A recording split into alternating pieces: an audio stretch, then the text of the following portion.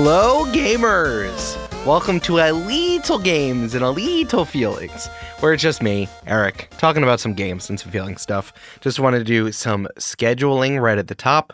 Yes, today is not a full episode. We're going to take off next week for American Thanksgiving.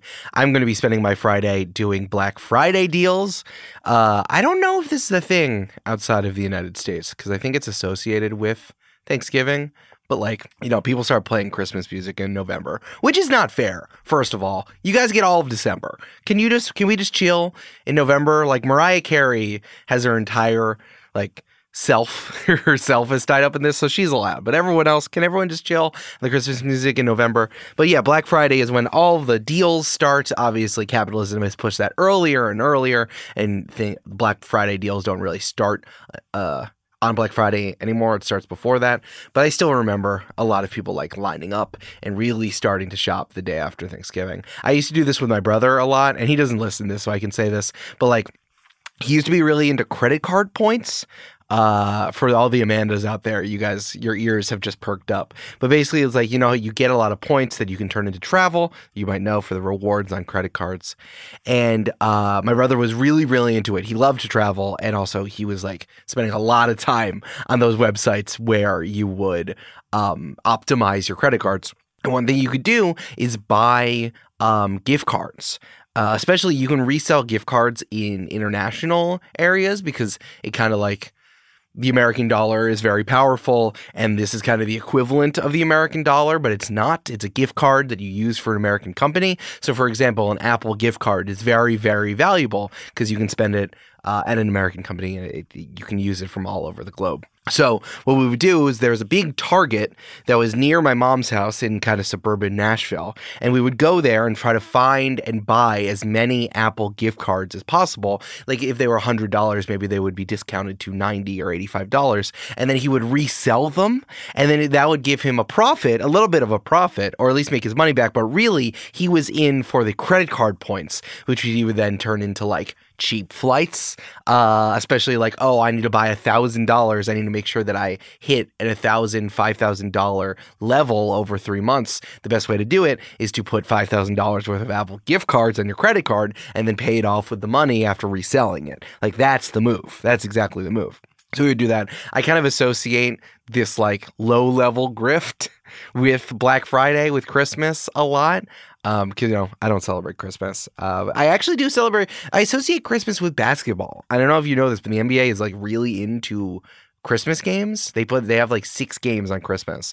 So I love watching it. I've been to Madison Square Garden, where the Knicks always play a super early game. So it starts at noon, and then it's done at 12. I think one year Amanda and I went there, and then we went and saw a movie, and then we got soup dumplings at our favorite Chinese spot after that. It was incredible. But yeah, the Black Friday stuff, that's what I'm going to be doing, is thinking about Black Friday, cajoling my brother into seeing if he wants to do it anymore, but I think he's out the game of artificially inflating his credit card limit for him to get more points so that he can go business class to Japan or something. Anyway, so I'm going to be doing that. I'm going to be hanging out with my mom and playing with her dogs. And I would have just cooked so much food on Thanksgiving. So we're taking off for that. And then the week after, I'm doing a big episode with both Amanda and Jasper. So if you want to send any questions, please, we're going to answer as many questions as we can on this episode. So make sure to send in your questions at the gamesandfeelings.com/questions or whatever it is on the website. And the link's in the episode description all the time. If I got it wrong, that's on me. I've been doing the show for 2 years. I should know it by now. We've gotten some really, really good questions. I know the episode before, Jasper and I really drilled down on just one, and we put on our artistic hats, but some really good questions, and we're going to hit a lot of them when I do this episode. Something I want to talk about a little bit is just my experience with Spider-Man 2 and God of War Ragnarok. As you know, as you heard, I've become the avatar lately. I now have one console of the 4 main elements: Nintendo, Microsoft, PlayStation, Sony PlayStation, and the PC. It is my Xbox 360 that I still have. I think I had an Xbox One for a while. I think my dad or my brother has it. I don't know. That's not interesting. But I've been really, really enjoying having my PlayStation 5. I still don't know how to wake it up. I feel like every time I wake it up, like I press the PS button on my controller or I hit like the wake up button on the actual console, It always just like ends up going to sleep again, even though I put it to sleep the night before. I had a whole thing about trying to charge the controller, which I still am not really able to do. I think I now actually have to plug it into the console to make it work. I don't know why. It's not the point.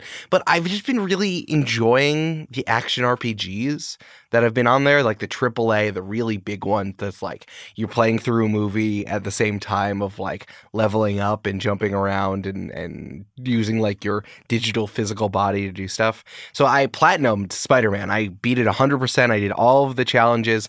I got everything because I really wanted to dive into it. I guess I had gotten really into it, as I said before. I did it when I was at Misha's house for Yom Kippur. So I've already, like, I played the original Spider-Man. I'm like, I'm ready. Okay. I like this. I like this loop. And like flying around with your little web wings is wonderful. It's really, really great.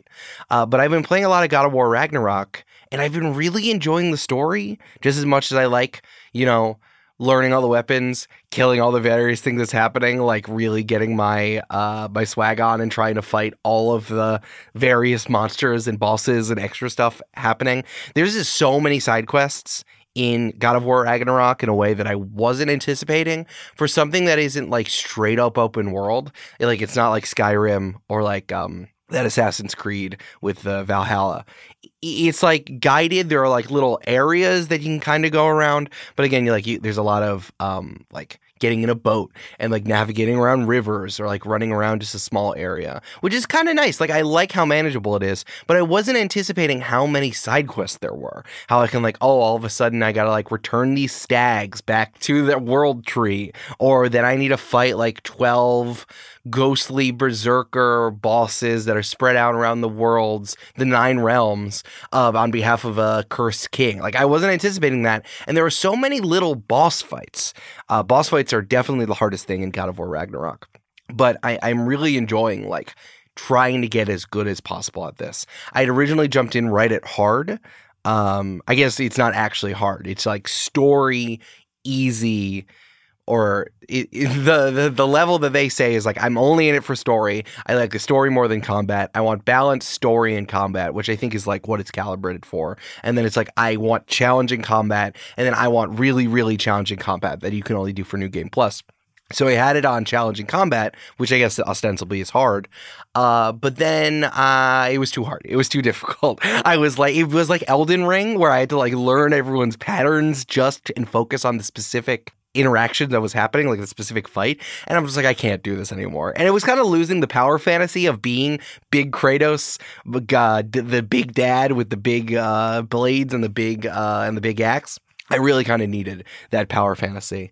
But at the same time, it's just been fun to like explore the whole thing. So I've been thinking about a lot, especially now that it's Game of the Year time, is it's like what does a Game of the Year mean? I think it has more to do with like, what do you think is the best video game only within a year or so? And then you spend a lot of time. It's almost like crabs in a bucket, or you're really trying to take down other ones, and then whatever remains is it. Even this year with Tears of the Kingdom, I feel like people picking at Tears of the Kingdom and at Baldur's Gate 3 and at Spider-Man and at all this other stuff.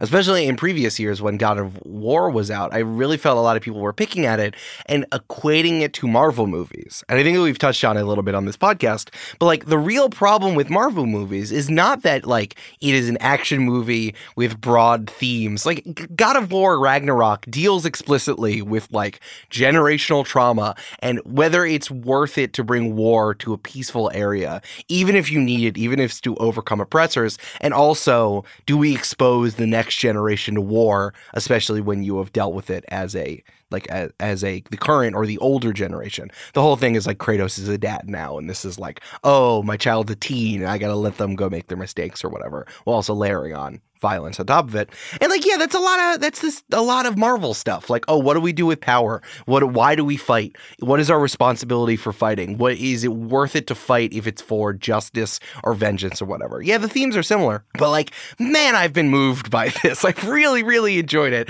I'm glad that we're at the point where like video game designers are no longer like just fathers. They've been like fathers for a while, and now they're like exploring this. And really actually dealing with their relationship is like, I am older now and actually passing this on to a younger generation, especially because like man, I really don't think that like our parents, or at least my parents, are good at passing anything down to millennials or Gen Z. They were just like, we're going to burn it and it's going to be gone. And sorry, oops.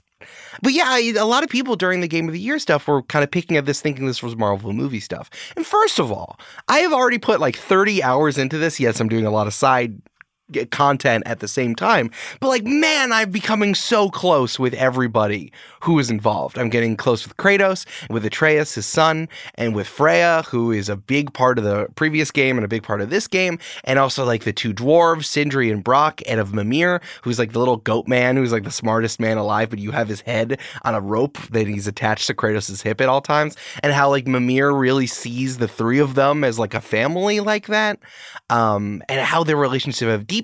And it's like, well, yeah, I've spent a lot of time with it. It's not a Marvel movie because actually Marvel tries to get away with it by just like, one, giving us slop, right? It's like, you need to watch these TV shows. If you want more time with them, you need to take whatever we give them. But at the same time, they're trying to force emotion as quickly as possible. I think what happened with season 2 of Loki has been really up and down. The last episode I heard was very good. Now that like Tom Hiddleston finally, and Loki, the god, actually has this like apotheosis and the character is coming together. But it's been very up and down, especially as compared to like the Marvels and everything. They're trying to just like do it. It's like, here's the plan.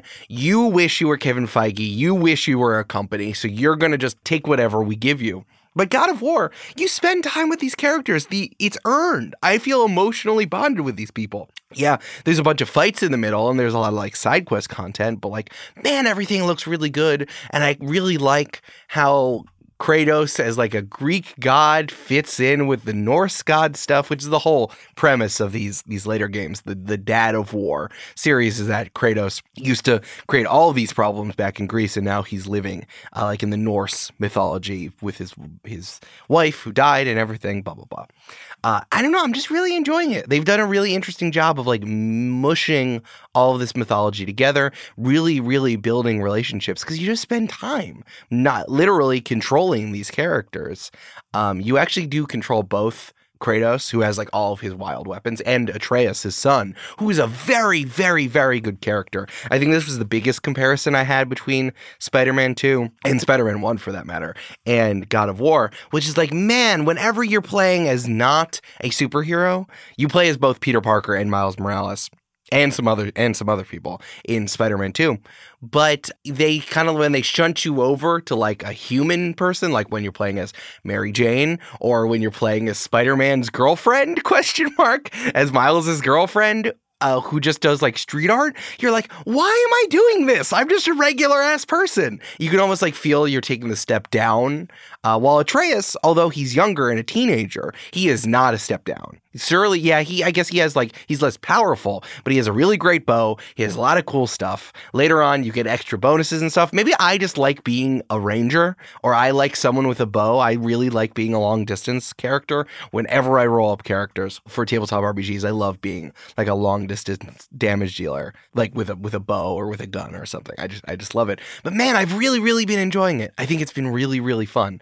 And I'm really actually enjoying the separation of characters there. It's not just slop. It really isn't. And I think that maybe people were drilling down and saying this was Marvel movie style plot because they wanted to take down God of War, because they wanted to say that their favorite game was in fact the best game happening.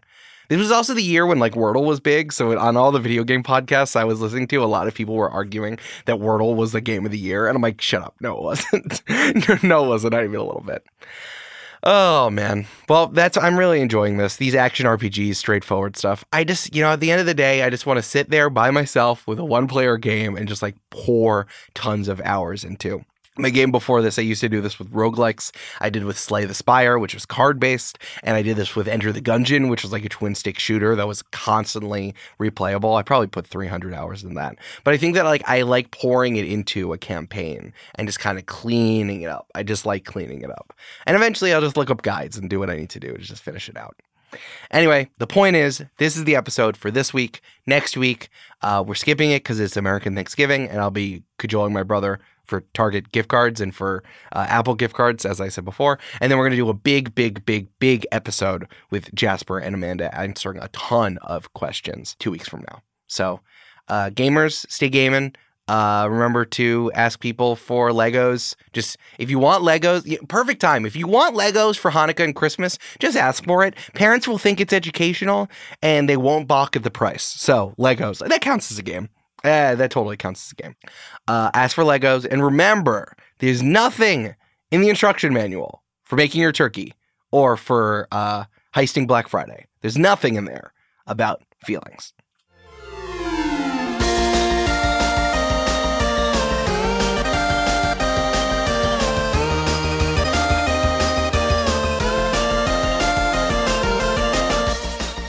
Games and Feelings is produced by Eric Silver and edited and mixed by Misha Stanley.